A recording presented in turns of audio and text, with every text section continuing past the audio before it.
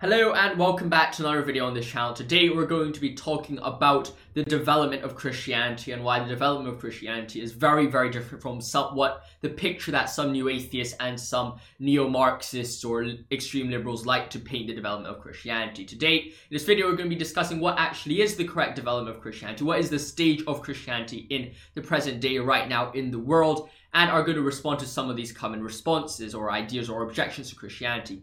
Now, of course, I put this under the bracket of new atheists or militant atheism because I think that these are the people where I hear this the most from. Now, I want to make it very clear that not all atheists believe in this, or not all Marxists believe in this, but this is indeed a very common school of thought, and that there's something fundamentally wrong with this ideology or this reasoning. So this is essentially what we're going to be talking about today. If you disagree with anything I've said today, let me know in the comments below. If you don't agree, or if you're an atheist and you don't agree with the things that I'm arguing against, I'm not talking to you. I'm just talking about, well, this is something that we commonly hear as Christians. I've heard it a lot of times in schools, on YouTube comments. And you might say that's not representative of the whole atheist community. I completely agree with you, but there are certain extremes where it's important to interact with that, and we have to understand what actually is the development of Christianity, which is, I think, something which is very, very interesting to talk about. Now, of course, the church history is absolutely massive, so we wouldn't be going over that, but I'll be giving a brief structure of this church history throughout the ages. Not necessarily what they believed in, but more so its relationship with political powers,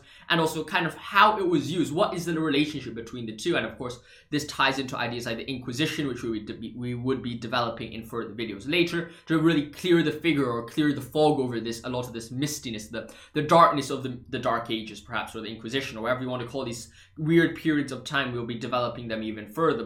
But in this video, we'll just be talking about the overall picture of Christianity today and Christianity in the past. Now, before we get into that, I'd like to remind you that if you enjoy this content, make sure to like and subscribe. It really means a lot to me. It really helps this channel grow. And with that in mind, let us get right into this video. Now, what the opposition normally raises is to say, well, Christianity is a dominating religion or culture throughout time, and as a result, we can attribute a lot of problems to them. They are kind of the superior race or the superior bourgeoisie culture, perhaps in more Marxian terms. Of course, there's that 19th century development of that Marxism and the ideology of religion and socioeconomic of status as the driving course of history, perhaps, and as a result, religion kind of often ties into that Marxian critique, like religion is the opiate of the masses. That ties into the socioeconomic critique of Marx. Now, of course, Marx is a very big view, and we wouldn't be interacting very deeply with Marx in this video, but this is somewhere where you can just understand perhaps this is why this kind of critique comes from. Why do people say that people argue against Christianity as kind of the dominant race? Why are we fighting against it? Because it's a dominant race. Perhaps this is where it is fundamentally coming from, is that ultimately underlying Marxian critique. Now, of course, this view, of course, has its reasons. You look at in the Western society, you look at where the four horsemen of the New Atheism movement are: Richard Dawkins, Sam Harris, Daniel Dennett, and Christopher Hitchens, are all fundamentally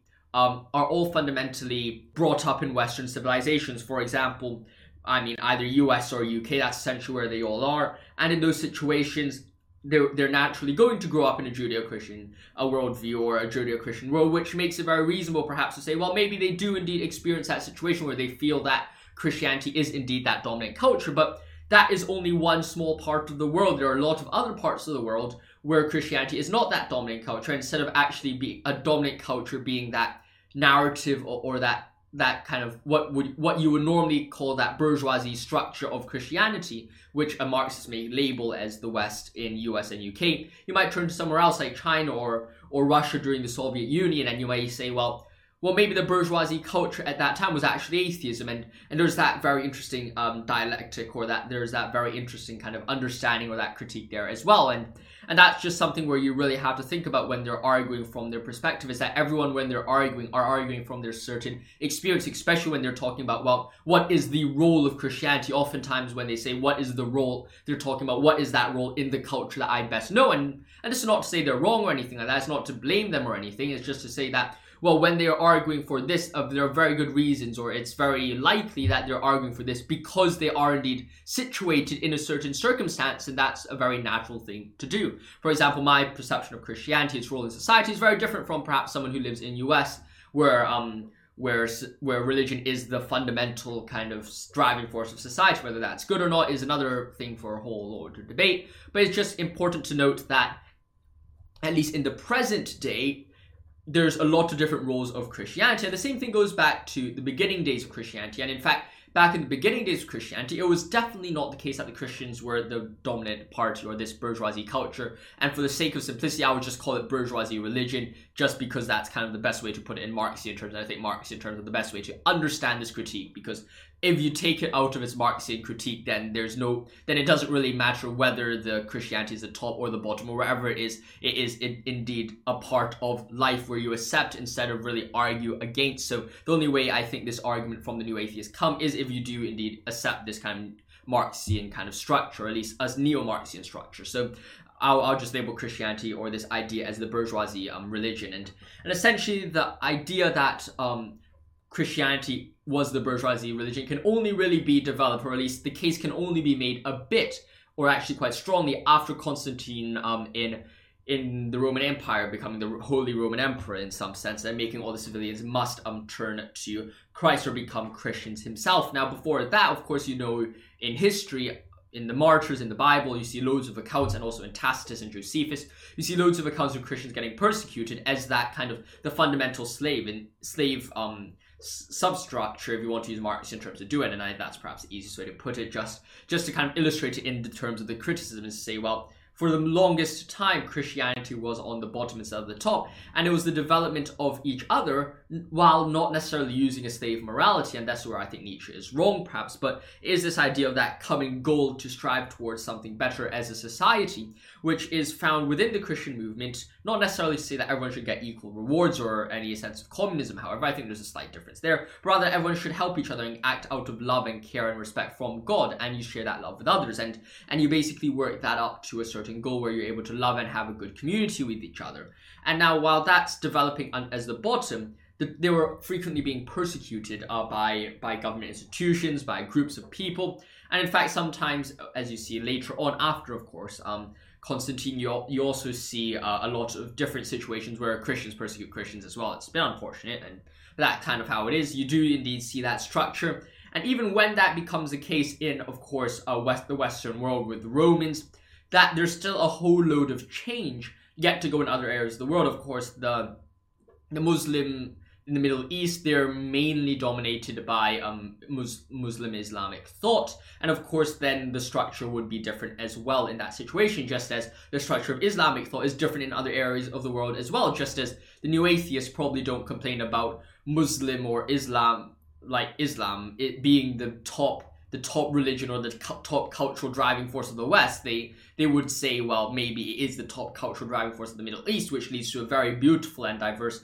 different culture in the Middle East when you observe it with the culture in the West. And of course you can say how much of the West is based on religion is a different question, definitely, but I think that you can see clearly that there's definitely not a unified picture of what was actually the main driving force of the world. And perhaps you could say, well, the new atheists aren't just arguing about Christianity. Of course, they'd like to target Islam a lot about it and say, well, okay, it's just religion in general which is this major driving force. But that's not necessarily the case. If you look at China and certain periods in the USSR, in Russia, you do see that it's not always the case that the fundamental bourgeoisie religion or culture is necessarily a religious one. It might have a system of a religious structure, and of course it depends on how close you define religion. But of course here I'm just defining religion as opposed to new atheism, and new atheism believing the lack of no God.